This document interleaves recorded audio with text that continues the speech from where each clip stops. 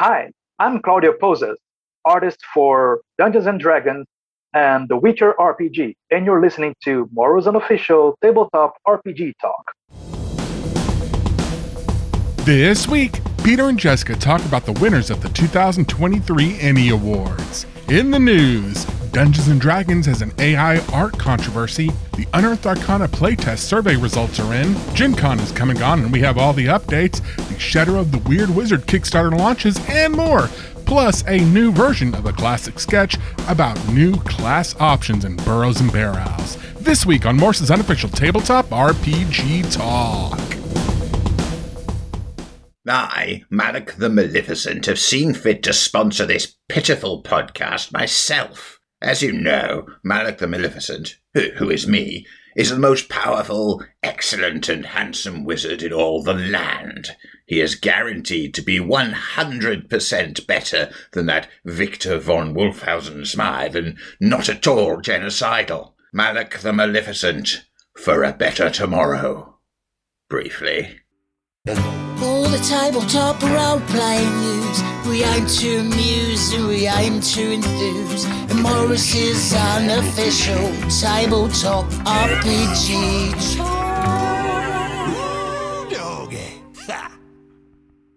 Hello. This is Morris's unofficial tabletop RPG talk.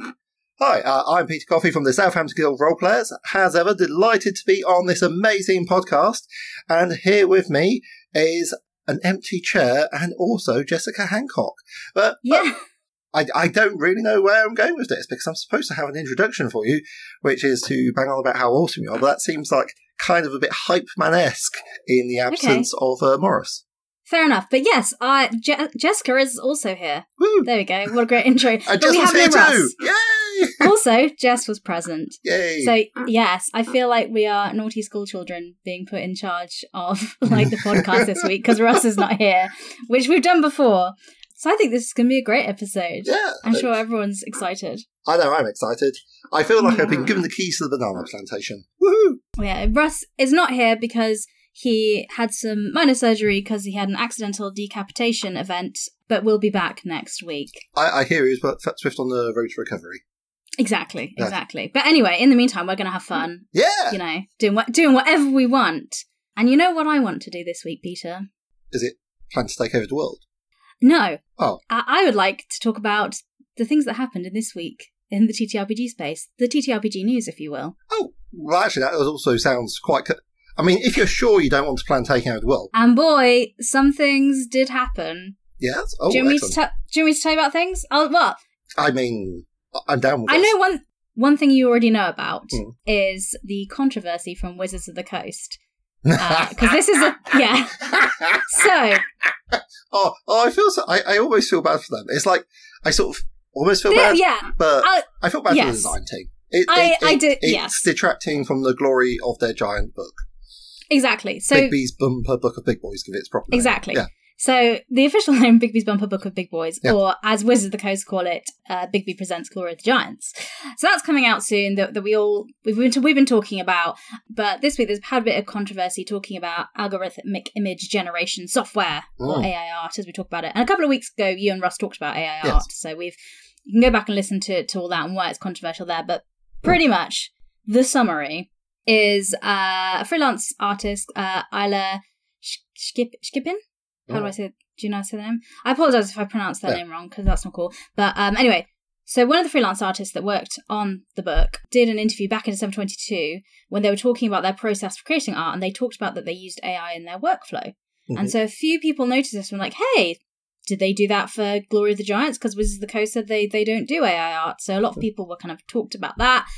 Another illustrator, April Prime, expressed concerns that her artwork was used in this artist's other work because they were going to be working on the project but then pulled out, and they had concerns that some of their ideas were used and things like that. So there's been a whole thing going on with that. And pretty much the summary is that Wizards came out and said, okay, we weren't aware that AI artwork was used in this product that we commissioned from somebody. It turns out it has been. It was used to kind of like zhuzh it up, which is not the technical term. Is that fair?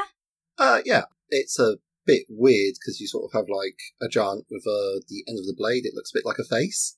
which is, I guess, a choice, but I don't know. I mean, sure. Yeah, I mean, it's just like what's going to happen when you use AI. It puts faces into things. It doesn't know what a face is. It knows people like them, though. But there you go. Yeah. But anyway, so there's some pieces of artwork that have been judged with AI. And Wizard said, look, we didn't know this was happening, so we've spoken to the artist that did that and said, please don't do that anymore. And they're revising their protest and artist guidelines to make sure that it doesn't happen again. Yeah, I mean, in fairness, this book's probably been well in production, like in late 2022. So. Oh yeah, easily, yeah. So I imagine they've probably been a bit distracted at the start with events at the start of this year with other controversies. I mean, I don't know how they keep track. I mean, I can better keep track. Well, they keep track with the news and controversies by listening to Morris's unofficial Tabletop RPG Talk podcast. Oh, interesting. I was just going to go with something like taking a little counter on my website with days since the last Wizards of the Coast controversy. Oh. I could just use a static image, it'd be fine. Alleged, maybe. Just put the word alleged in, so it would be... That's my website. I can say what I like, you know. That's controversy. I don't want you to get sued, man. You know, it just would be... Getting sued would not be fun for anybody. Anyway, so pretty much that was a controversy. So, and I think that's a fair response from Wizards. I mean, what else can you do? They're like, sorry, we didn't know. Now that we know, we've spoken to the person that did it, and we're going to change our policy so it doesn't happen again. And that's... I don't know what else you'd want them to do, really. I mean, not do it again. Which is what they've said. Yeah, which is what they've said they've done. So now all you need them to do is to not do it again, which you'd think would be a nice, easy proposition. Sorry. Mm-hmm. So I guess the only way we can tell is waiting and seeing. Yeah, or working on that time machine some more. Woo! But The Onion weighed in on it, the satirical newspaper. So they talked about it. And a quote from it said, "The only emotionless beings that should be creating D&D art are its fans." So that was quite funny. So that made me giggle that it was that it got out into kind of mainstream a bit. That was funny. But yeah, so that was the controversy from Wizards of the Coast this week. Yep. Fair enough. They also did other things. Do you want to stay on Wizards of the Coast? I mean, if we have to. I mean, it's news we should report, because this is about the Unearthed Arcana, the Playtest 5 survey results. Oh, okay, that's quite interesting. Let's go with that. So yes. Yeah. So yeah, have you had a look at it yet? I tried to click through on the Ian World website, and then a shiny thing fluttered by, and I didn't. I lost track. That's fine. Well, there is a video linked on the Ian World site, which is about 26 minutes. Oh, so if you want to sit... 26 minutes? No. Yeah, but... I'm not watching that. If you okay, fine. I was going to say, if you're very invested, you can of course go watch that. But if you don't want to sit for 26 minutes and watch the video, I'll give you a little summary about it now. I'll give you like the top line bullet points. Brilliant. So one of the things that I remember is, so Wizards of the Coast, they do like kind of satisfaction scores and percentages for different things. Yeah. And anything that's below 70% satisfaction, they're like, oh, we need to work on this. Anything below 60, they're like, wow, we need to throw this in the bin and start again. Yeah, so that's their measure. Yeah, just because I'm gonna give you some stats. Ooh. When I talk about this. I love a bit of stats, mate. Go on. I know, we love the data. So, weapon mastery. So remember we're talking about that, all the different bits and pieces. That scored 80%. Yes. So people were like, yeah, we like this. So they're definitely putting the weapon mastery bits in, because everyone was like, we love it. Yes. And they are going to do, in the Unearthed Arcana Playtest 7, more information on weapons mastery. I thought it was a really good idea, and did an advanced version myself. In part based on your feedback about it. But yeah. Sap! Yeah, exactly, Sap. Yeah. Yay!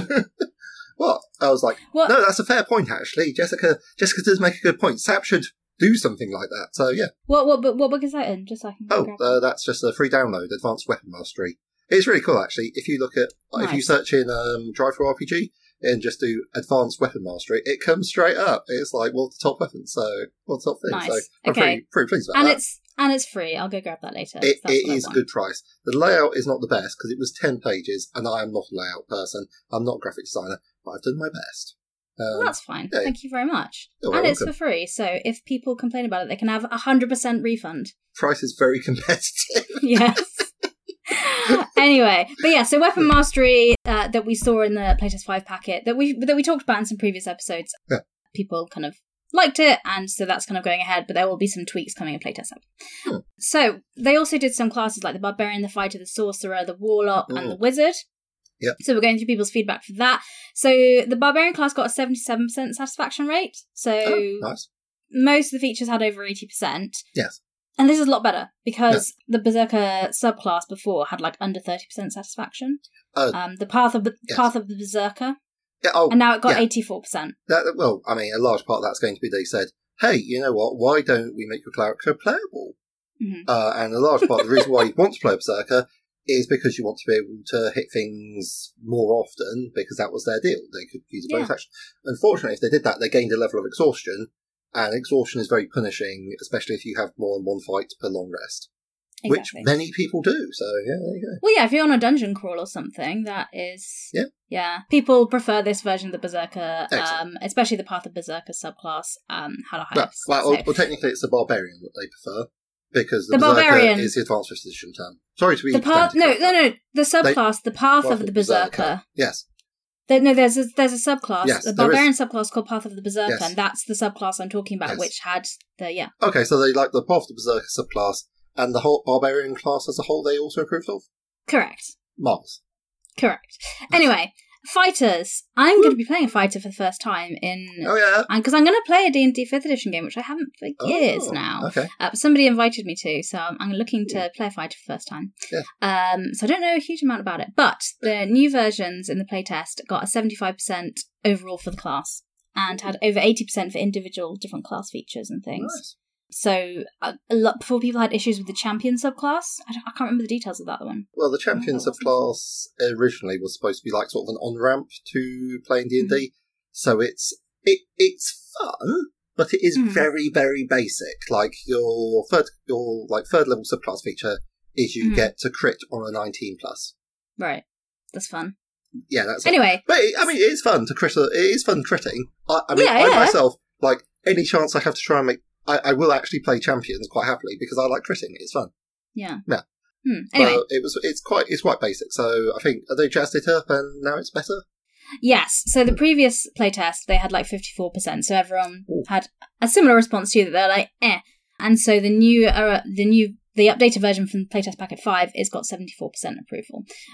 So nice. People tend to so the class doesn't just utilise new weapon mastery skills. I think the weapon mastery really helps the class. Yes. But also it has the most options for weapon mastery as well. Yes. So that makes it feel like, I'm a fighter, this is what I specialise in. So I think that's why a lot of people really like the updated iteration. Because that combo with weapons mastery really helps. So the fighter, people prefer it now, and I think that's hugely down to the weapons mastery being like a big part of the fighter in the new Unearthed Arcana. So we're moving into magic now.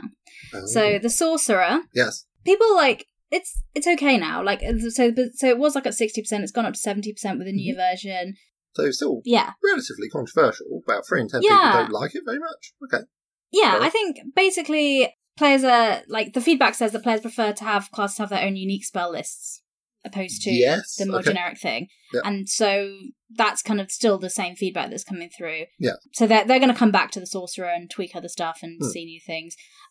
So they're looking to go back to unlocking subclass features at levels unique to each class instead of standardizing them. Yeah. So things like that are happening, which might make the sorcerer a bit better. I've not played a sorcerer myself, so I'm not as... I haven't done one in Advanced 5th Edition. I know in 5th Edition I always considered it magic user on hard mode because of the meta magic feats. Because because essentially you get less spells known, so you have to really know all your magic things to make sure that your meta magic works with it, because they change what your magic spells do. And if you don't know it well, you choose the wrong spells, then you got some spells that just you got less spells, and it's that's good. So yeah, I mean they're good. I enjoy them, but they are harder, I would say, than a bard, which would be probably their closest comparison. Yeah. Do you know that's why I haven't played a sorcerer? I looked at it, I was like, this looks like I need to do homework to play this game, and I do not wish to do so. I cannot fault you on your analysis. Yes. Yeah. I would say that I know I would have to do homework to play a sorcerer. I mean it's fine. I played one. It was definitely fun. I had fun playing around with the thing, but I'd say bard or warlock are a lot more accessible as spellcasters, and they're all pretty much balanced, so yeah, why not? Speaking of magical sugar daddies. Oh yes, magical sugar daddies. Cleric? People didn't like the warlock. They didn't like the warlock? Okay. No. I'm struggling to remember. So, So basically, there was the new one had more of a standard spellcasting ability opposed to pact magic, and people were like, 0 out of 10, we do not like this. No, I mean, you're taking what makes the Warlock awesome, which is the slots recharge and short rest, and saying, nah, we'll check it. Yeah. And everyone was like, please don't do that. And Wizards went, fair enough. So they're bringing back pact magic in the next playtest. Yes. So... Yeah, that's all I've got to say on the Warlock, pretty much. That's what's happening. I mean, the Warlock has definitely been one of the more interesting classes in D&D for a long time. Mm-hmm. It's a shame they basically only really designed it up to about level 10, because after that, they're like, okay, well, that unique feature that we had, which is the rechargeable spell slots, that will stop working, that just caps out now, and from now on, to keep the spell progression, you get a Mystic Arcanum, which is basically a fancy name for a spell slot. Yeah. I've not played a Warlock above level 10, but I really like Warlocks because of the role-playing opportunities you have, because you can have a really interesting relationship with your patron, and that could be anything. Yes. You could be having a really powerful god that you're stealing a bit of magic from because they don't know you're doing it, or, or you could be a magical sugar daddy situation if you wish. It could be anything, and I just think there's great role-play options for that. It could be there's an awesome sword that you just get on really well with. Yes. That is a legit... Well, I don't know why you're laughing. That's a legit patron. So. No, I'm laughing because one of my friends, we had a game where they played a Warlock with this sight thing, and there ended up being this line in the plot where they ended up going, guys, I think I'm a sword. And it was just a funny moment that came back to me in that moment, because they were like a reincarnation of this sword. It was it worked. It was fun, but it was a funny character growth. It's good. I like it. It was a funny moment of being like, I think I'm a sword. But anyway, it stands out as a good fun role-playing moment, because they said it so sincerely, and it was the most ridiculous thing to say. Anyway, but yeah, so Warlock, pact magic, back. Boom, we love it. Last thing I'm going to talk about, the Wizard, which got a mixed reception. Yes. So overall, it got 70% satisfaction rating, which is it's at the limit of them looking to change it. Yeah. So they are going to go back and tweak it, because I think they want it to be. So I think the core of it's not going to change, but they're just going to do tweaks to make it a bit better. Yeah, I mean, one of the things I liked from probably all the way back in the second edition was each school of magic. You got you could choose a favoured one, and then that blocked you from taking in the first school of magic. Mm-hmm. And for me, that's got interesting choices written all over it. But and they also can't work out where to put healing magic. That just goes to lots of places. I mean, yes. Well, one of the things is that Wizards should be the best at arcane magic. Yes. Out of all the classes. Yes. And if we share all the spell lists with all the other arcane casters, then they're not. Special? Yeah. So that's kind of the issue that's what came through in the feedback. I mean, sure. They've got utility spells which they can cast without preparing them, as opposed to taking them as spells known, or having to prepare them. And that is actually a lot of extra utility spells, because, I don't know about you, but if the wizard can learn, I forgot the name, was it Tiny Hut? Magic Hut? Somebody's Tiny Hut? Oh, Tiny Hut, yeah. Is it Mordenkainen's Tiny Hut? I can't remember. But basically, if you remember the Tiny Hut spell, if you can learn that as the wizard, then the bard taking it is pointless, because the bard can ritual cast it, sure, which saves the spell slot, great, but the wizard doesn't have to prepare it. They can have it, and they just know it, and they can cast it, but they can also have spells prepared for something else. So, and that is a fairly... It gives you, a lot more general applicability, sort of like the opposite end of the thing from the sorcerer. Like the sorcerer, you build very specifically to be a finely honed tool to do that job, and you'll be pretty damn good at that job. Whereas with it's just I'll just learn some spells then, eh? How about that? Yeah. Yeah, I got spells. Anyway. What are you going to do? I can do everything with spells. What about it? Well, because they're a wizard. Yeah, I know, right? Yeah. I just find it, for me, I dislike it because it makes them very flavourless, but... Fair enough. You like a flavourful wizard. 13th Age wizards are very flavourful because of the versatility of utility spells, but I feel it's getting off the subject. Yeah. It is getting off the subject, because we were talking about the Unearthed Arcana feedback, survey results, but now I'm done. Okay. That is everything I had to say about that. I don't have anything to add. What about the Unearthed Arcana, which I have not... Unearthed the Row? Yes. Which I have not read. No. Yeah. Do you have any unfounded opinions or feelings that are not based off, data or insights, but just your general gut feeling? Because that is something people do these days. So I have everything based off vibes? Yeah. I am A bit disappointed that they can't take the changes farther, but, it's not my company, so they probably shouldn't listen to me. Imagine it was. What a plot twist. All along. Nah. Yeah, I certainly would be living in Shirley in Southampton if this were the case. Anyway. Yes, true. Yeah. I do have a tiny bit more D&D news. Oh, yeah. Or do you want to? Do you want to break it up and talk about something else? How tiny is it? Is it bite-sized? It is bite-sized. It is like, okay. So it's folded in the ICV2 industry reports. Oh, exciting. Yes, so we got the reports on the tabletop. So they do reports on the tabletop gaming industry, and we got the data through for spring of 2023 this year. Mm-hmm. And I was interested in this because I was like, I wonder what impact the OGL is going to have on the business long term. Because I feel like a lot of people have forgotten about it or don't care about it, or enough people aren't worried about it that it's not going to hurt D&D ultimately. Mm-hmm. I feel like I kind of was right. Because, I mean, it was barely a blip. Like, for us, people who care deeply about RPGs, which I'm afraid does include you, sorry, and the listeners of our podcast, this was a major thing. For everyone else, it's like, was there some sort of problem? Okay, they appear to have stopped ranting on about it. Oh, look, a D&D movie. Yeah. I mean, sales for the quarter were down a bit. Yeah. They were down by 11%, but that was just digital sales. Yeah. So maybe that's people that are hard into it, and they blamed it on the Magic, the Gathering release timing. So that was like that. But D&D sales were up for the quarter outside of digital. So overall, they were up on the quarter, and they had 2 million new users registered for D&D Beyond in the first half of the year as well.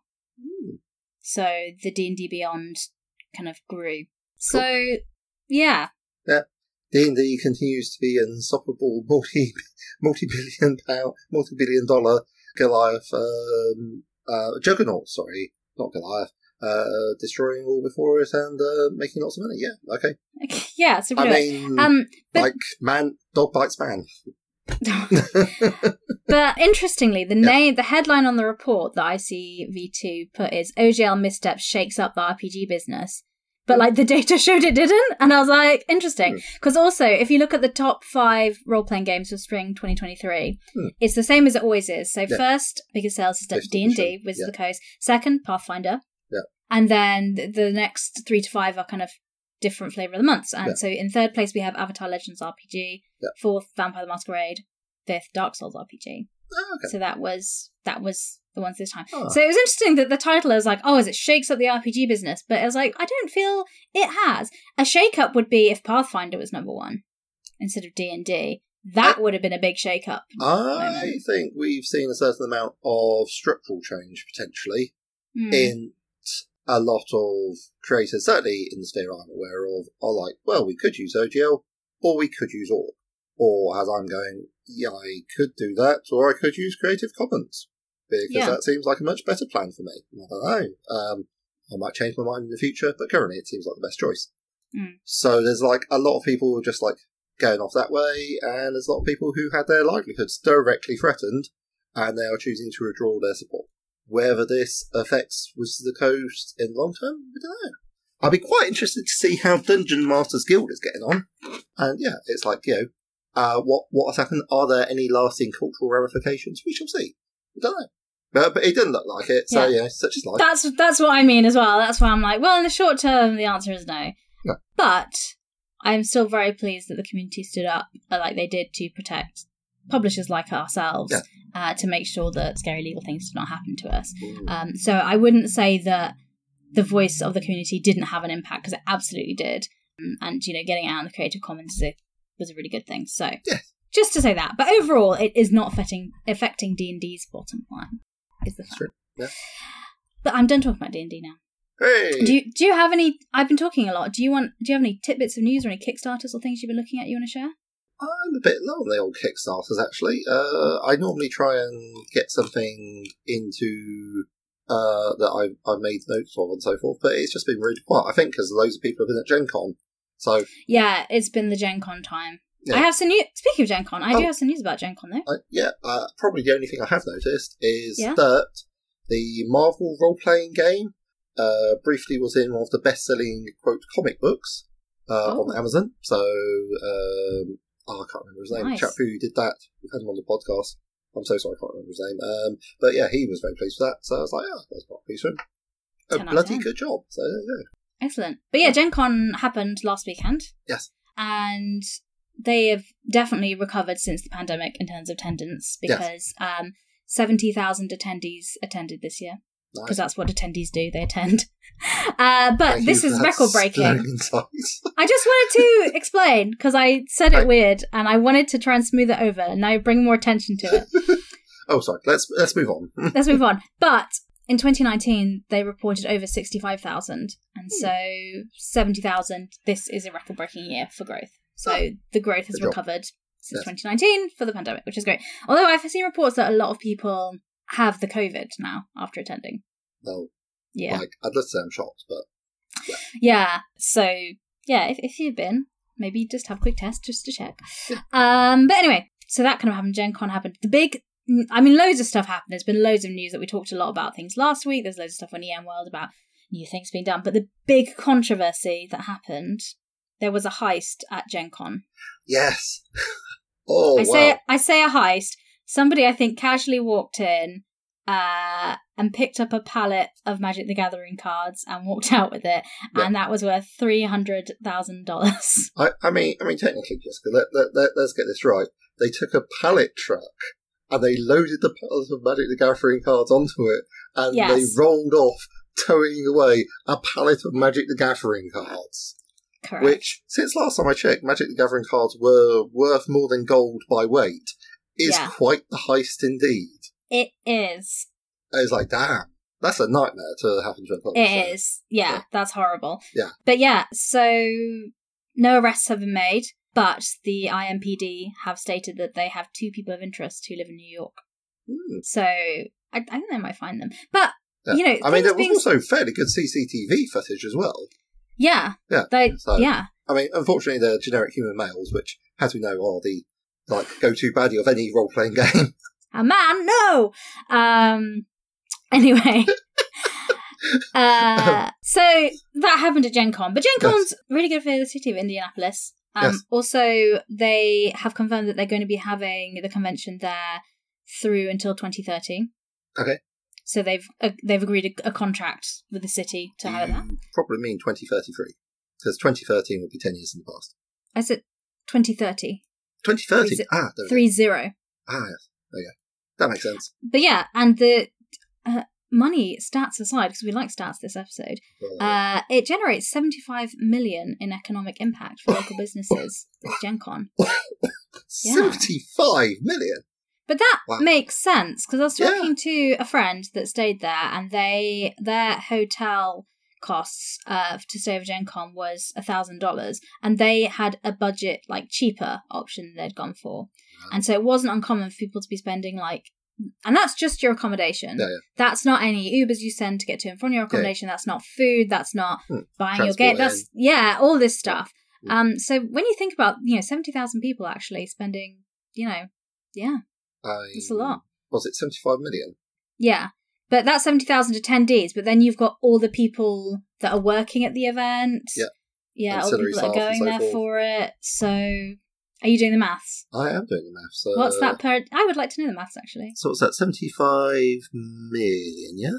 Yes. And 75,000 attendees? 70,000 attendees. 70,000 attendees, sorry. 1,000 attendees. Yeah, so that works out quite reasonably at about $1,000 per person. Más o menos, yeah? Yeah. Yeah. That makes sense. Yeah. Okay. So, what can I say if you're a big city manager who, by terrible misfortune, is listening to our podcast? You should start an RPG convention. I mean, can't argue with this. Yeah. Anyway. But yes, that's Gen Con. Gen Con happened. I didn't attend, but I've heard people that did had a lovely time. Yes. I've heard some various things flocking out of it, so that's been quite interesting. ENnie Awards also happened, because last week we recorded Friday before the awards were given. So later we'll talk about all the awards and stuff and go through the winners and talk about the games that won and our thoughts on that. So that'll be what we talk about. But before then, I have more news to tell you. What? Even more news? Yes! So speaking about wizards earlier, as we do, I could tell you something kind of weird and shadowy. Oh. The Kickstarter for Shadow of the Weird Wizard. Hey! Yeah, it's pretty much it. So, Robert Schwab, and also if you're interested in this, we did a Not D&D episode a few months back on it, so if you want to hear Robert talk about it, we'll put that in the show notes so you can have a deep dive into the game. The summary is, it's a family-friendly spin-off of Shadow of the Demon Lord RPG. Yeah. So it's a D20 based system. It's like more traditional fantasy setting. Yeah, and that's in a nutshell kind of what it is. And at the time of recording, the Kickstarter is just shy of $250,000, and it's got 26 days to go. So it's open until 7th of September. So this has been really anticipated. I think it was voted one of the most anticipated TTRPGs on the EN forums for like 2 years in a row. Oh, absolutely! It's been a long time going. Yeah, and people are excited about it, so so it's deservedly doing very well. But yeah, and the character sheet looks very cool. Have you seen the character sheet? I thought you'd be interested. Seen it. I am always interested in the character sheet. There's a mock-up of one on. I'll link you the Kickstarter page. If you scroll down to just below Quick Play, there's a character sheet example. I'm not sure if it's finalised, but it looks super interesting in the terms of the layout. Because it's like in the centre, it's almost got like a star pentacle type thing with all the different defense, agility, things like that, and damage in the middle and things like that, which is I've not seen done that way before. Yeah, it sort of reminds me of I've seen that profile. Is this a bit like a D20 if you look at it from the side? Yeah. Yes. There we go. Oh, that makes sense. Yeah. That's smart. Yeah, that's a nice. But anyway, designed by Nim Dewhurst. So look to that character sheet. But it looks like an interesting character sheet, and I know you're into your character sheets design, so I thought. But yeah, so anyway, it's live on Kickstarter, so you can take a look. And they got a quick start guide, and it's doing super well. So it's definitely going to be happening. They got minis as well. Ooh. I haven't had a deep dive in this, as you can tell, and they have pretty much unlocked most of their stretch goals already. So I don't know if they're going to add more. I noticed they're using the British spelling for armour. So that's quite interesting. Oh, sorry, wow. I got distracted. Anyway, so stretch goals and more to add. Yes. Yeah. So how much does it cost to pack this bad boy? PDF is $14, and $49 gets rule books, quest, and stretch goals. There's a $99 level for the physical copies of both the books. Right. Okay. So between $14 and $100, and there's add-ons and stuff as well. But you can just for $14 pick up the player's guide. Oh, but if you've got $500 burning a hole in your pocket, you can get all of that and 4 additional copies of Shadow of the Weird Wizard, the deluxe limited edition of Shadow of the Weird Wizard, and 3 Kickstarter exclusive quests. Yes, so, I mean, so it goes up from there, but if you're looking for kind of just the base, I just want the books and things, looking at $100 for that. Yeah. But yeah. Okay, yeah. Looks nice. Oh, they've got minis as well. They do. For $60, you get a complete set of the models. For every 5 sets sold, add a goblin to your pack. Oh, okay. Yeah. Nice. Looks like 28mm scale. Okay. Sorry. So lots of stuff. By shiny things, yeah. That's okay. It's just distraction by toys. Yes. Merch does help boost the value of a Kickstarter. It does, but this was always going to do well, even if they didn't do that, I think, because everyone's excited about it. Yeah. But anyway, if you want more details on that, Not D&D episode does a deep dive on it, or check out the Kickstarter page, of course. Yes. Dimension 20. Yes. Is this one with like a whole bunch of trans women and or drag queens on? They did do Dungeons and Drag Queens, and it looks fantastic. Yes. Dimension 20. So there was, because they are part of Dropout TV, and some of those elements are involved in the strike in the US, and so they've been having discussions, but they have confirmed that production for that network is going to continue because they're getting paid of reasons. They're getting paid. Cool. So there was a misunderstanding on the scope of the strikes, but now they confirmed it's okay for them to ethically not impose, not passing picket lines to continue to produce and still be supporting the strikes. Yada yada yada. So yes, and they confirmed that they were going to continue production for things. So shows are happening, and also they promoted the Entertainment Community Fund, and that's a charity that's providing resources and emergency financial assistance to performers and crew members that are affected by the strikes as well. So if people were interested, that is there. But yeah, Dropout TV is going to start filming and producing stuff still, so you will still get your Dimension 20 shows. There's lots of cool stuff coming there. Yeah. But yes, Dungeons and Drag Queens. I haven't sat down and watched the whole thing, but I've seen a few promo clips on Twitter and things. Yes. And it looks fantastic. Yeah. And Brendan Lee Mulligan was talking about it and was saying how there's actually a huge overlap between RPGs and drag because it's all about performance, and a lot of classic fantasy is quite camp. Like if you look at Conan the Barbarian in a loincloth with like furry things and like an oiled up chest, and it's like, it's quite camp. And you also get like chainmail bikinis and all that. You know what I mean? It's very drag, it's very camp. If someone was to wear that at Pride, I would be like, oh, okay, exactly. That makes perfect sense, yeah. So they lent into some tropes with that. Yeah. And it was really interesting because also some of the drag queens, I think most of them hadn't played D&D before. So it was interesting watching somebody new come to it and have a different take on it without any of the baggage that some of us would have. Yeah, because I think, you know, if you play RPGs a lot, you have certain expectations and things you know and expect, but if you're completely new, you can have a fresh take on it. So I'll probably watch that at some point. That's my plan. Dimension 20 has been spoken of very highly to me. I really should get into it. Yeah. But I just haven't. That happens. That happens. If you do actual plays, and I say you, the listeners, not you, Peter, and you are looking to use Level Up Advanced 5th edition, we'd be interested in sponsoring you. So if you go to ENworld, if you go to enworld.live, there's a sponsorship page there where you can read more about it, what you get for the sponsorship, and how to apply for it. So just anyone listening that is producing and making their own actual plays for Level Up, we would love to support you.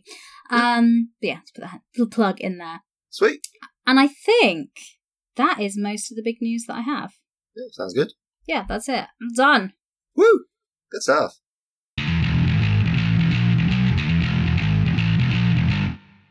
It's Barrows and Bear Owls time.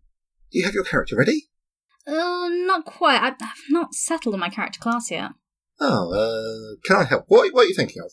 Well, I have this new book, see? It has a whole bunch of new player options in it. Oh, I just love how Barrows and Bear Owls just keeps getting better and better. I know, right? Anyway, so my initial instinct was to go for the Quizzard. The what now? The Quizzard. So it's like a wizard, but it deals with its enemies by asking an increasingly complex series of trivia questions. Oh, no, that's just silly. No, I don't want to say Quizzards in this campaign. Oh, you're no fun. It's not about fun. It's about verisimilitude. There weren't a game show host in the Fellowship of the Ring. Fine. Well, okay, there's also the dentist. I know Barrows and Bear Owls 403rd edition is a little more simulationist than the previous iteration, but I'm gonna say oral hygiene is a step too far. Oral hygiene is important. Yes, undoubtedly, but it is hardly heroic fodder for a high fantasy adventure. What else do you have there? There's the corpse. The corpse, and that is? Oh no, that is just like a dead guy. Okay, no. The clown? No. The pacifist. Interesting. Tell me more. So, it's a class that refuses to engage in any combat whatsoever. What? Not even in self-defense? No. It must resort to wordplay and generosity of spirit. And how, pray tell, do you feel that such a character would fare against the demonic hordes of Asbarath? I see your point. But you can't just keep saying no to everything. I'm keeping an open mind. But so far, this new book of yours isn't exactly impressing me. There's the Stan, the Sans Serif, and the Spoon Druid.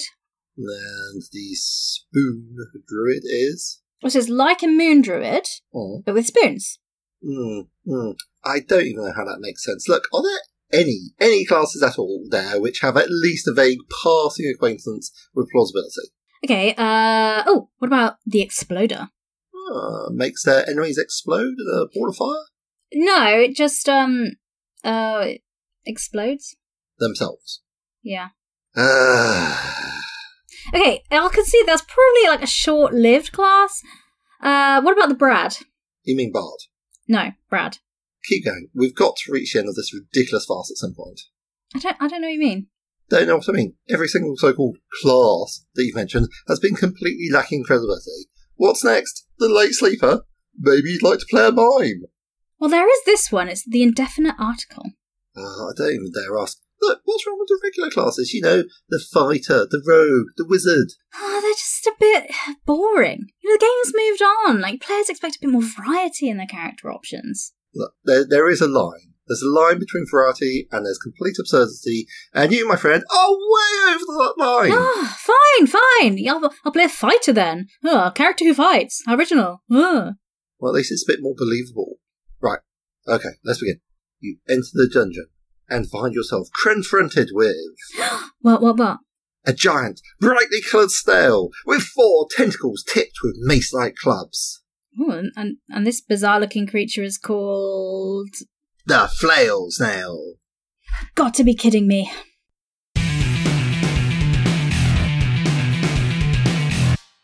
Malak the Maleficent here. If, like me, you're enjoying this podcast, please consider subscribing on Patreon for exclusive bonus content every week and the warm, fuzzy feeling of knowing you are helping to keep the show going. Subscribe at patreon.com/Morris. There, I said it. Can you stop staring at me like that now? The things I do. All right. Don't forget, patreon.com/Morris. Can I go now?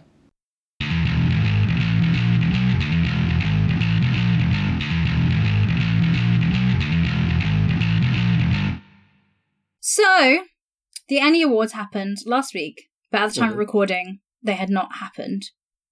So because of how time works, we're going to talk about them now. You mean we can't report in the news before it's happened? Correct. Well, surely that makes it the olds at that point. Not yet. No. Time machine, still working on it. Yeah. Just waiting for a good thunderstorm. Let's go. Yeah. Anyway, so I'm not going to go through like a long list of all the nominees and everything. No. But I'm going to pick out some things that we can talk about and things that we know. There's a link in the show notes to the full ENnie Awards website. We can see everyone and everything and links to all the games. So if you want to buy or check out or support any of these creators, you can do so there. But there are the judges' spotlight winners, which are some of the winners they have spotlighted. 5 of them, which will be worth talking about, I think. And I was very excited to see one of them was a game that I have and that I'm playing right now. It's a solo game, Void 1680 AM by Ken Lowry. Nice. And Bannerless Games. Yeah. And I was really excited to see that got a Spotlight Winner Award. So it's a solo RPG where you are like a radio DJ, and it's meant to explore the relationship you have with music. And so you have different playlists that you play, and in between you're like, talking about the different songs, or you have people that will phone in and make requests and things. And so you will have to search through your own personal music collection as a player to find something that fits that. And so it seemed like a really cool spin on a kind of solo RPG experience, because it's if you enjoy sitting listening to music, creating playlists, this is great for that. Yes. And a thing that they did that I've got a Not D&D episode on this that you can learn more if you want, but the community has created audio files for listener questions, and there's a whole link on the itch site where you can just pick out other listeners to put in your game, so you can play and listen to other people, and they're like your caller messages. So there is, even though it's a solo journaling experience, there is or an audio experience, because you'd say it and record it. You can still interact with the community and have different things on there. So I think that was really cool. Okay. But yes, so Void 1680 AM is one of the judges' spotlight winners, and that's a game I have. And when we're going to do an episode talking about solo journaling games, because I'm playing a few, so I'll bring in more details in then when I finished it. But I was really excited to see it get a spotlight winner. Mm-hmm. That's very good. Also, on judges' spotlight winners, we have One Breath Left by Stout Stoke Press. I don't know much about that one. Do you? No, I've never seen it before. I've not played it, but the concept is, because I did a little bit of research for the podcast, I'm a professional, obviously. So you're an explorer, telling what happened aboard an abandoned spaceship, and you document what you find, but you have a limited amount of oxygen supply, so you don't want to get lost. So what you do and what you explore is limited to how much oxygen you have as a resource. And it looks quite cool. And it comes with a cool pack, and you get a load of cards. So, it's not Hero Quest. There was a version of Hero Quest where you could build a dungeon as you go with tiles. I can't remember what it's called. But it's got tiles like that, so you can explore the spaceship. And, it looks quite cool. Okay. So I've not played it, but that was one of the Spotlight winners as well. Yeah. We also have... Sorry? Oh, yes, I was noting there's Dungeons of Drakkenheim, which is from Ghostfire Gaming. It's designed by the Dungeon Dudes. And that is exploring a city that's been destroyed by an eldritch storm and goes from levels 1 to 13. Yeah, which is definitely a very promising sounding concept. Indeed. You know another concept I love the title of? Yeah. Moonlight on Roseville Beach, a queer game of disco and cosmic horror. Yeah, that is quite the list of people behind it. Many authors. Yeah. Alison Seaby, I think, lives over in Portsmouth. So, yeah, there's people from all around the world. But yeah, queer disco and cosmic horror are two things that I'm very interested in. So... At the same time? Apparently with this game, why not? I can find out. Party on Cthulhu. Party on Cthulhu. But yeah, and also we have Faycraft as well by Exalted Funeral as well. Yeah. So... Yes, so congratulations to them. I believe they're, so one of the winners of the Judges Spotlight Awards. So I love their tagline for it is go big, go strange, go Faye. But yeah, so it's loads of character options. You can create loads of different Faye characters in different fantasy games. And it's got like different shape-shifting Faye giants and looks very cool. I haven't played that one, but they're the Spotlight winners, so I wanted to mention them. Yeah. But now, let us go through the many different categories. So we have Best Adventure. Okay. And Faycraft that's system neutral, I think. Doesn't really say. We've got a D666 background generator. That's it. Okay. Oh, sorry. Yes, you were saying? Oh, it's a companion and expansion to Craftwork, Faycraft. Right. So you don't need Craftwork to use Faycraft. They do pair well together. Like a fine wine with a steak. Or like a nice bit of port and Stilton. Exactly. Or anything you fancy pairing with a nice Chianti. Okay, as long as it's not fava beans, it's fine. Well, you know. Anyway. Yes. Moving on. The Best Adventure. Yes. Was the Vassan RPG Seasons of Mystery, which I have, and I agree. This is a very good adventure. It has 4 kind of adventures in it, and I'm prepping to run this for a table. And I love the Vassan. I love the setting. They've won loads of... Vassan's won quite a few awards in different categories. So, which I think is really deserved because it is beautiful. It's won the award for artwork. It also won the Product of the Year as well. The Mythic Britain version of it. And so this game, I love how they approach Fae and otherworldly creatures because it kind of approaches them with the understanding that they have a different morality, and it's not just, oh, there's an evil monster, go fight it and kill it to save the village. Sometimes it's like, oh, well, actually, the way you're storing your grain in the village upsets the local people, so here, do it this way, and then they'll leave you alone. And it's kind of a bit like a mystery opposed to just go in and kill the monster, which is very cool. You know what, that sort of reminds me very much of Exalted's vibes. Yeah. Exalted is all like about visiting small gods, but it's generally like, go visit a small god and they will tell you what's up, and then there's like sort of a very much strong social side before any necessary ass-kicking commences. Exactly. And there can be ass-kicking, don't get me wrong, but... Oh, of course. Not the focus of the game. Yes. And so, nice bit of Nordic horror role-playing, and it's very pretty because it's by Free League. But yeah, the Seasons of Mystery is a very nice, pretty book. The 4 different standalone mysteries adventures are really nice as well, and they're nicely laid out. Well, for me, taking as somebody that's new to GMing, they're nicely laid out, and the adventure spelled out to me nicely, so it feels accessible to me as somebody who's not hugely experienced. So I was really pleased to see that do well for, Product of the Year, and also to be nominated in many other categories as well. But yeah, I don't know. Do you disagree with the Best Adventure? Were there any others? Because there are loads of other good nominees, like there's Journey to the Radiant Citadel, Broken Tales, The Unexpected Wedding Invitation. I haven't had a chance to play any. I've not had a chance to play any. And I haven't actually had any of those. Fair enough. But I know Journeys through the Radiant Citadel we covered on this podcast, and the art to that is absolutely amazing. It is beautiful, absolutely. But yeah.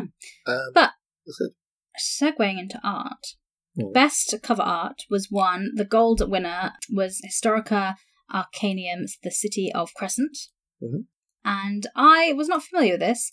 But if you have a look on the link, the cover art is like a skull with a mustache on and like some swirly intricate pattern around the background. Yes, it's got that sort of an arabesque, and it's a skull with vampiric fangs. The mustache was my main focus, but it also has fangs. You see, that's how they get you. That's how they get you, Jessica. It's like you're looking at the moustache, hit twice for that, and then bam, chomp. Many a person has been tricked by that. But and the silver winner was the Swords of the Serpentine artwork, which is a very cool one. So you got a person like scaling a building, and the background is like old city. I'm surprised that by Pelgrane Press. I'm surprised Swords of the Serpentine didn't win the best cover art, to be honest. Yeah, I mean, there's nothing wrong with this. Oh no, it's very the gold winner is very good. Like I'm not. I just. It wouldn't have had my vote. Like I quite like it, but I suppose this probably would be before your time. But it kind of reminds me of a series of books called The Necronomicon by Brian Lumley, which basically had essentially a skull floating, various weird skulls floating in the air, and that was always the cover for the series. Like I never really read it because it looked too scary for me. And then years later, I read the first one. And I was like, oh, well, that's a bit horrible, so I don't want to read that. Yeah, Swords of the fair enough. Swords of the Serpentine is great cover. Very dynamic, lots of action. Love to see it. That got silver, so obviously, obviously really good. But that would have had my vote. Who can say? I guess our tastes are not necessarily the ruling aesthetic. I liked Xanadu, which has the metal glowing-eyed horse. That was fun. Mm-hmm. Shiver Gothic. That's and that's got a regular vampire. Oh, I'm just trying to think what style that reminds me of. It looks a bit like Fiasco, the front of Shiver Gothic. Right, okay. Do you see what I'm saying? Like, you've got that black, that's really strong black and red.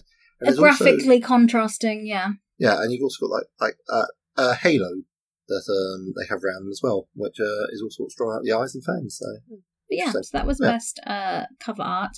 Best interior art went to the Vassal RPG, Mythic Britain and Ireland. Which Free League? What? Free League got very pretty.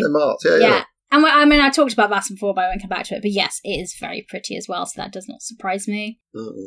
Best cartography, also Free League, but for the Blade Runner RPG starter set. Wow. And I'm prepping the starter set to run. Again, look at all these games I'm prepping because I'm gonna do it. From someone who, within my memory, has said, "Oh, I'll never be a GM. I don't think I've got what it takes. Oh, I'll leave it for you people." Goodness. I never said it's because I haven't got what it takes. It's because I'm lazy. But anyway, the Blade Runner RPG set, the handouts are stunning, and the cartography really good. And it is great because it is a mystery kind of game for your players. So having these really nice handouts in the starter box set does feel really nice, and the visual elements of this game, I think, are really going to play into the gameplay experience. And so I think that's absolutely correct that it has gold. But so that's. I mean, let's be honest though. Like anything that's got into the ENnies is really good. Good, yeah. I mean, all of the nominees you should definitely check out. We're just not going to talk through every single one because it would take so long. But were you going to talk about Claw Atlas? Claw Atlas, yeah. This one, okay. That is red and yellow is a very strong theme this year. This is not sure how to describe it in style in terms of the cover. That is. It's cartography. Okay, so it's got like a little map on the sort of like has the background of the cover, and that is very much like one of those like sort of the children's books or like in a newspaper cartoon style. So it's almost like an isometric perspective with little hand drawn in buildings and so forth. It's very cute. Again, I'm failing to remember exactly. I've definitely seen that style before, but I'm failing to remember where. So I'm sorry, listeners. I apologise. My usual helpful descriptions are not here today. Fair enough. But the Claw Atlas it's got 24 high quality prints. Nice. Of maps, and they're all kind of black and white hand drawn, really detailed little top down looks at like villages, settlements, and things like that. It's very, very cool. So that'd be a good one to check out. The link for all of these is on the ENnie's website page as well, which will be linked below, so you can click on that if you want to have a look at anything, because I'm where we talked about visual things. Yeah. but getting away from visual things. Mm. Best electronic book. Yes. I'm really excited about because I love this game as well. Brindlewood Bay. Yeah. Have you played Brindlewood Bay? Yes. Amazing. What a time. For people that don't know, it's like Murder, She Wrote combined with H.P. Lovecraft, and you play a bunch of elderly women. Yes. And it's amazing. What a time. Yeah, Wait, what about your game? Is that a fair... We were leaning more into the Midsummer Murders, which, for those of you unaware, is essentially a sleepy part of Oxfordshire which is plagued by unusually high rate of murders. Yes. So Every week. We just did the one-off because it was like a special thing, so we had no real cacophonic stuff going on there.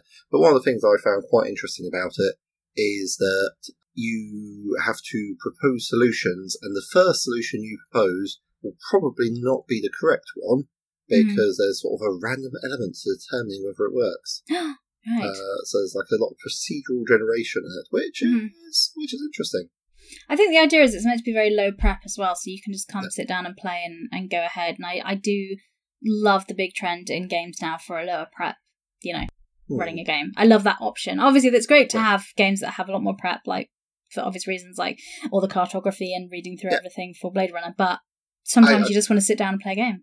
No, absolutely. I am very much on public record to saying I prefer playing to prepping, which is like anything that minimises my prep time. I'm generally quite keen to take up. Yeah, but it's just what you like playing, really, and ways to more efficiently use your time. Yes. So Brindlewood Bay, best electronic book, the gold winner, and silver winner was Host and Hostility, 3 Regency Call of Cthulhu scenarios. And I love Regency settings for things. I love Regency LARPs because I get to wear a pretty dress and flounce around. I like them in role-playing games because I like the uptight, repressed British element that you can bring to your character in a Regency setting.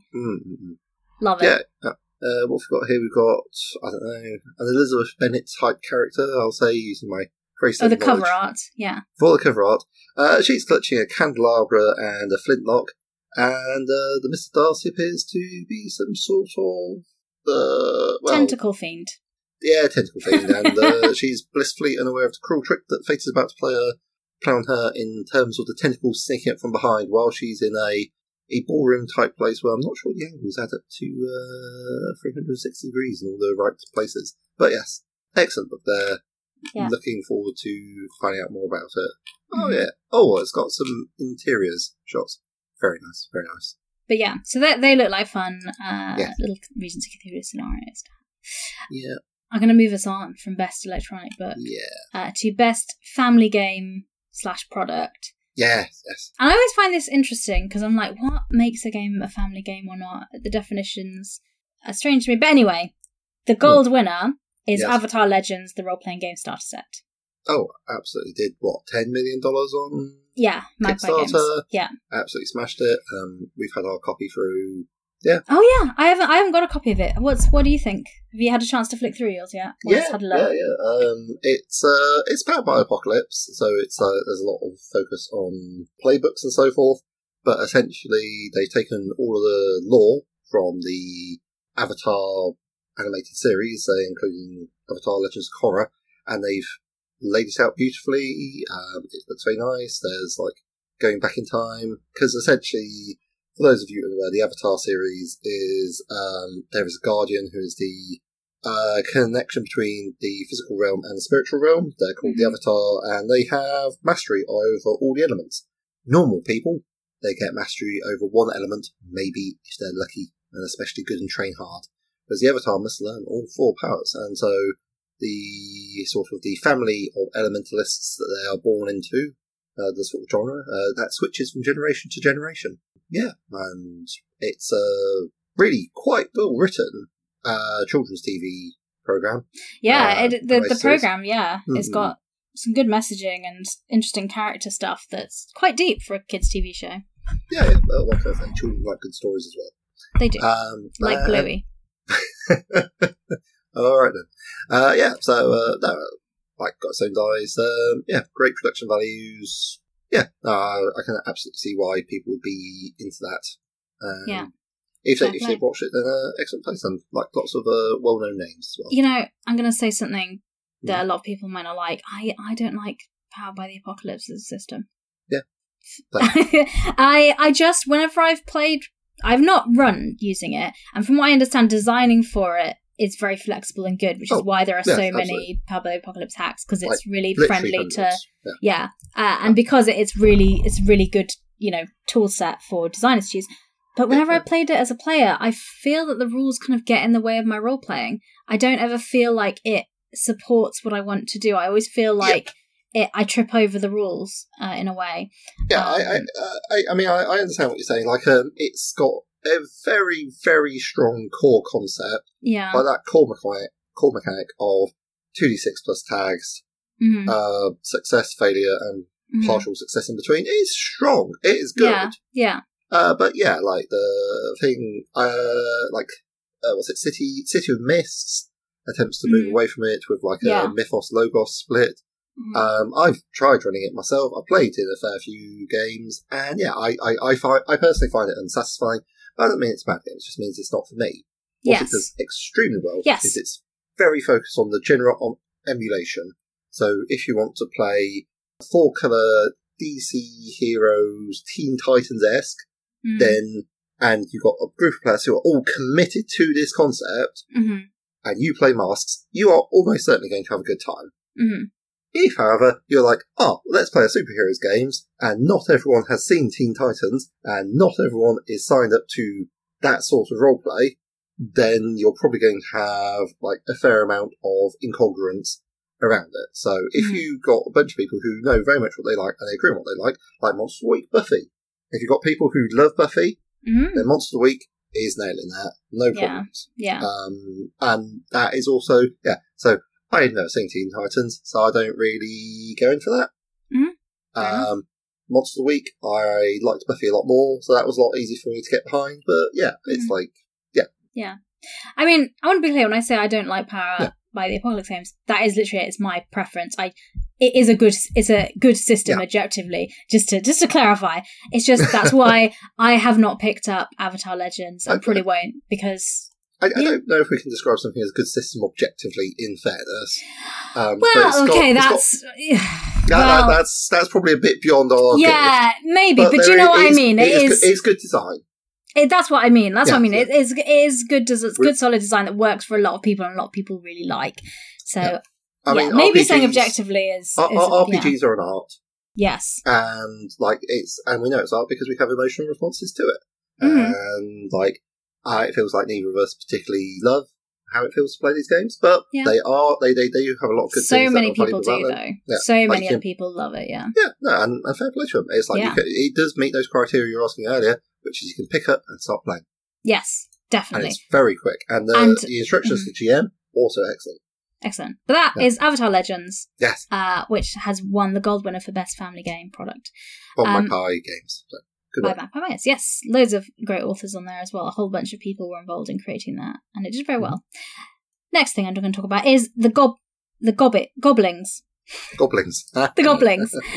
So this is a 5e adventure module. Yeah. It's like less than $10. And you're freshly spawned, mostly formed goblins. Yes, that sounds very cute. You're mostly formed goblins, known as goblings. And you just run around doing silly things, trying to make your queen happy. And I see why this is a family-friendly adventure. Yeah, cute. 10 out of 10. Understand why I got silver. Well done. Yeah. That's all I have to say about that. I haven't played with it, but looking through it, yes. And just based on vibes and looks, Colour My Quest is a colouring in book RPG. Mm-hmm. Do I need to say more? I think we're done here. Yes. Yeah. So even if they're too young to understand, then or you get bored, you can always just colour stuff in, and that is always fun. And sometimes a lot of adult players are like that as well. We all have that player at the table. Just give them some colouring to do, keep them busy. Yeah. Just because someone isn't making eye contact, is building dice house, does not mean that they're not paying attention. Exactly. I will say. Yes. A bit of colouring to do, little fidget spinner helps people focus sometimes. Yeah, it's easier for me to focus when I'm not doing eye contact, because it's like sometimes, depending how tired I am, it's like you can either have my attention or my eye contact. You can pick. But, like, I can't always give you both. So if you see me Sunday at a convention, that's what's happening there. But anyway. Yes. Yeah. Do you know what is great about buying role-playing games? Don't have to make eye contact with people. What? Okay, not following that. No. Okay, this is not a great segue. I was trying. No, I'm going to give up on it. Anyway, okay. Best free game. Best free game. Woo. So there's like 5 really great games you can get for free here. The gold winner is the Root, the RPG Quick Start. I've not played the Root RPG, but the board game's super fun, and I like the world and the concept, so it might be something I check out. And this is free, so actually I'm just going to get this. I'm going to get this now. Yeah. But yeah, it's the quick start for the Root RPG, so if you want to check it out and see what that Root RPG is before you invest in purchasing the game. Mm-hmm. I mean, I don't have a huge amount more to say about it. I don't know if you... Any thoughts, Peter? Well, Root RPG, to refresh people's memories, is...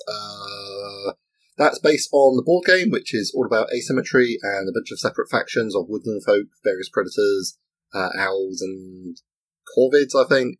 I've not played the board game. People keep on threatening to run the RPG for me, and they've not done that either. Curse them. Yeah.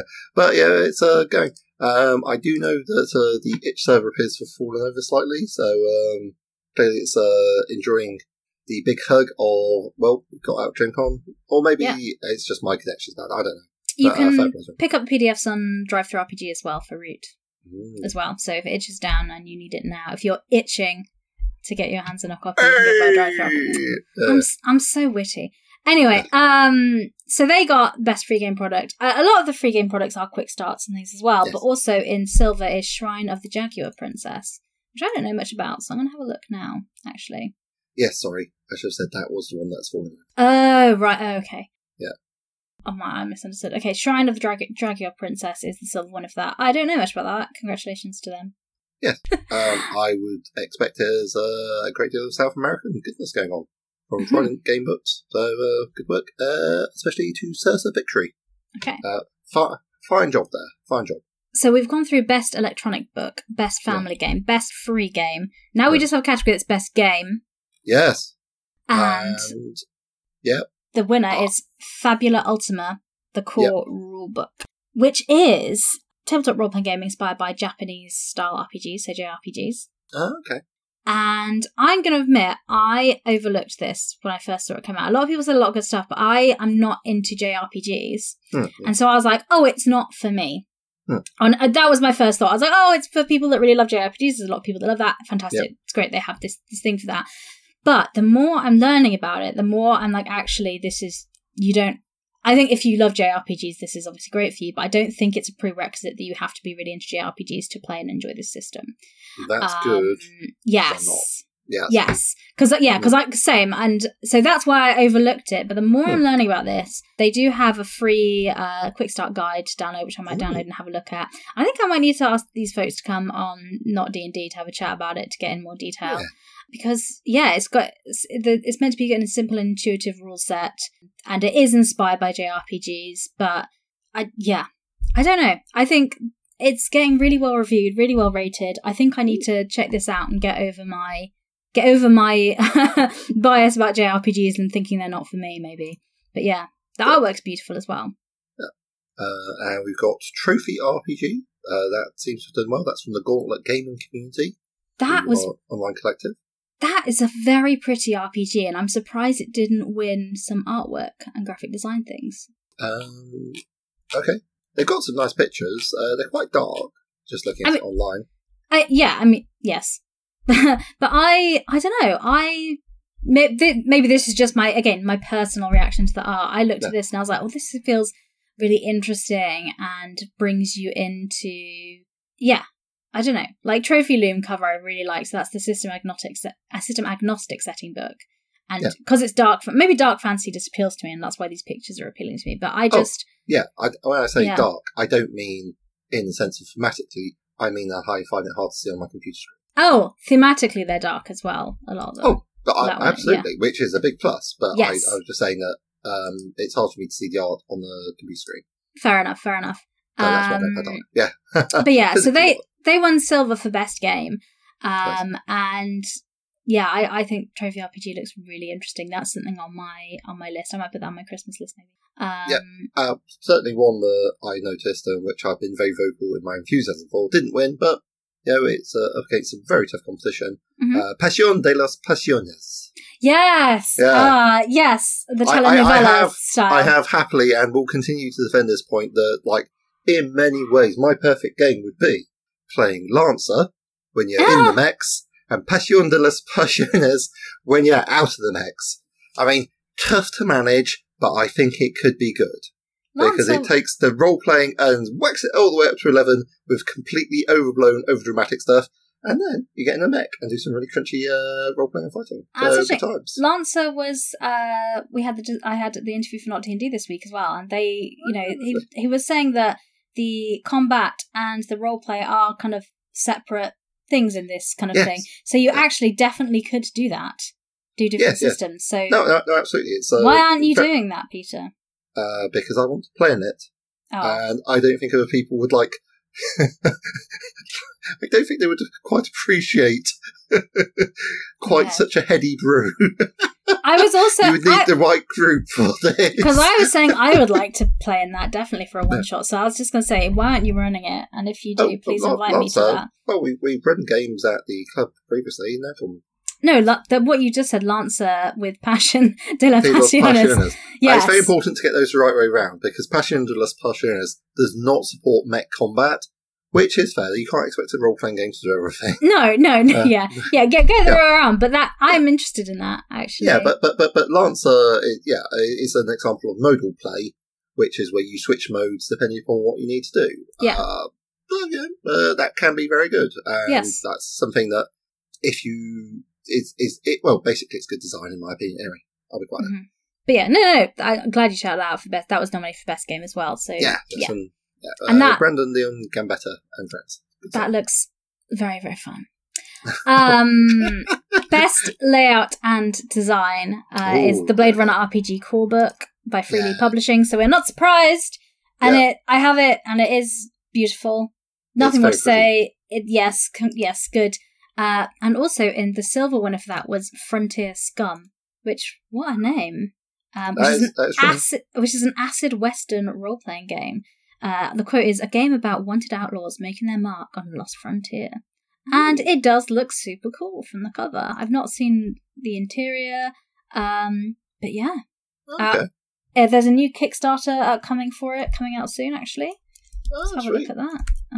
I gotta say, one that did catch my eye just due to the title alone. Women Are Werewolves from 9th Level Games. We are. Don't tell anyone, please. Okay. What? They've put it out? It's in the media? It's just a joke, Jessica. Come on now. And that's a game all about... it describes itself as a non-binary card game, which has, just about women turning into werewolves. It looks intriguing. I can see it being quite niche, to be fair, but it looks quite pretty. So. Yeah. Leading on from Frontier Scum, that won silver for layout, they have a Kickstarter which is Tides of Rot. Tides of Rot? Yes. Okay. So, Rotting Tidings for Dredging Upon Rock, or Tides of Rot. Frontier Scum is what it's called. Brace yourselves for Tides of Rot. That sounds interesting. So, that's up there to follow it and be notified on launch now. An auto-destructive, violent, and LSD-infused take on spaghetti westerns about wanted outlaws making their mark on an unreal lost frontier, inspired by such things as El Topo, Dead Man, and Bone Tomahawk.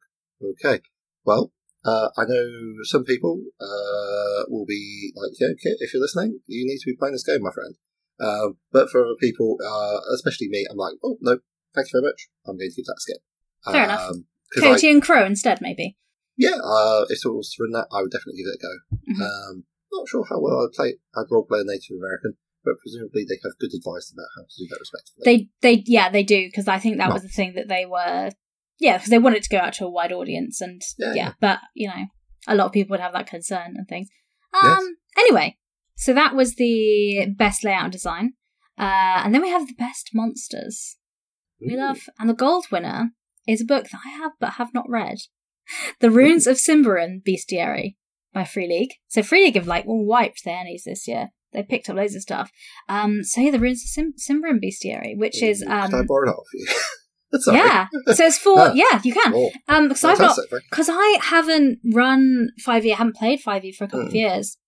I have it. It's just sat on my shelf collecting dust, and it's obviously because it's for 5e. I've just not been planning any games for it, so I haven't had a look at it at all. But I have been missing out. But yeah, apparently this has and also because I have the Monstrous Menagerie, I'm kind of like, work my way through that first. Look at these weird wasp people, love them. So that's what I'm about. But yeah, so maybe I'll have to pick that book off my shelf. It's just right there, and I can lend it to you. But they won gold, and there's also silver winner was Fate Forge Book 5, Creatures to Netherworld, by Studio Agate. And the cover of this does look very cool as well. So there's lots of esoteric beasties and things in. So this again is for 5th edition. So it's 180 different creatures and encounters for 5e. So yeah. 5e beasts. I mean, they're doing a lot with those 236 pages. Yeah. Yeah. Nice. I haven't obviously had a chance to read it, but if you're going to do Mythic Tales from Britain and Ireland, I've got to say I am interested. Fair enough. Yeah. And then where should we go to next? Oh, best rules. I'll go to that setting. Best rules. So Avatar Legends role-playing game won gold for the best rules. Okay. Cool. Okay, I guess because they have modified the Powered by the Apocalypse style thing for the setting. Like they have not played it.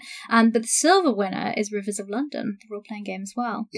Yes, which I know had a lot of hype around it from Chaosium, and a lot of people were talking about it last year at Dragon Meet, because that was in December of last year, and there was a lot of talk there about that. So, and they won silver for best rules. Yeah. I'm just trying to remember. Oh, that's right. And they're using the basic role-playing system, which is a strong choice. Yeah. So that's kind of best rules.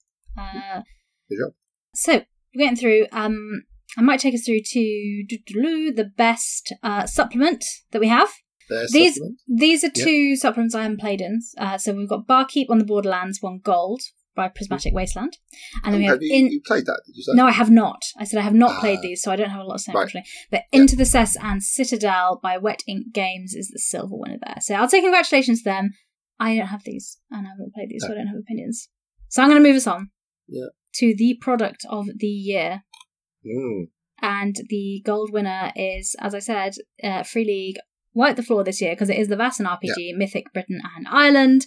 If you can't tell, it's a really good book. It's one worth picking up for. And the silver winner was Fabula Ultima, the core rulebook as well. And Fabula Ultima, that's why I should check this out. Yeah, I mean, this is like some really strong competition. Broken Tales from Royal Danville Publishing, Eldritch Overload, Terror and Codex from Weirdworks, Flabbergasted Wondrous Home, Household, Two Little Mice, Journeys Through the Radiant Citadel. I just got my household pledge from the Kickstarter, and it's stunning. It arrived in the post this week. It's stunning. Ooh, nice. Have you done an unboxing online? I have not. Would you like me to? Yeah, right. Okay. Maybe, I don't know. Maybe like in one of your little videos, perhaps. One of my little videos, okay. Not on the podcast, no, not here. You'll just hear like cardboard being rustled and me going, ooh! I'm not sure how... You holding stuff up and me describing it. That sounds awful. That sounds like the worst podcast ever. You guys little videos. You say, oh, look, I could. Yeah. But yeah, congratulations to all the ENnie award winners, pretty much. Yeah. So... by the way, quick shout out to Best Writing ENnie award winning. Oh yeah? Swords of the Serpentine. Nice. Yeah, which has the dubious distinction of having been played on this podcast. Woo! Yeah, so Kevin Culp and Emily Dressler. Excellent. Congratulations to them. Yeah. Kevin did Time Watch and Emily Dressler. If you know the right places to look, you can still find her articles on Dungeonomics, which are by far the most entertaining and interesting ways to run a 5e campaign that I have read, which I intend to fully nick at some point. Fantastic. There is, I think we're coming to the end of our time, but there are many other award categories that we have not gone through. So if you go onto the ENnie Awards site, and everything is hyperlinked on there, so you can go pick it up to buy it or find out more or download things. There's great things for best aids and digital accessories, things like that as well. Best online content. Linda Kodika got her IO9 RPG reporting. They did. They got this there, yeah. Yeah, and TTRPG Kids came in as a silver winner, so fair play to them. Yeah, so there's loads of categories and award winners there, so congratulations to everybody. I really like the ENnies because it's great for me to explore kind of new systems and see what's out there, and it's just nice to celebrate and uplift people that work really hard and stuff. Yeah, and add even more books to your pile of shame. Yes, it's to your red pile. Yes, okay, I will do some reading at some point. All right, point made. And I think...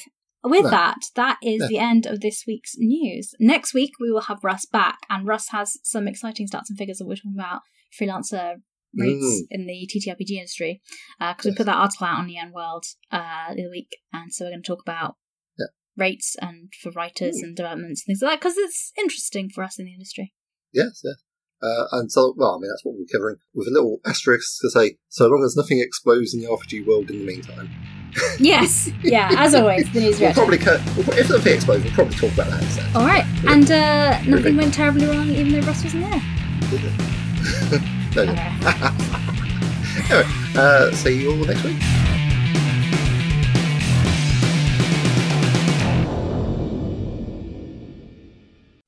Apparently I now have to read this to you.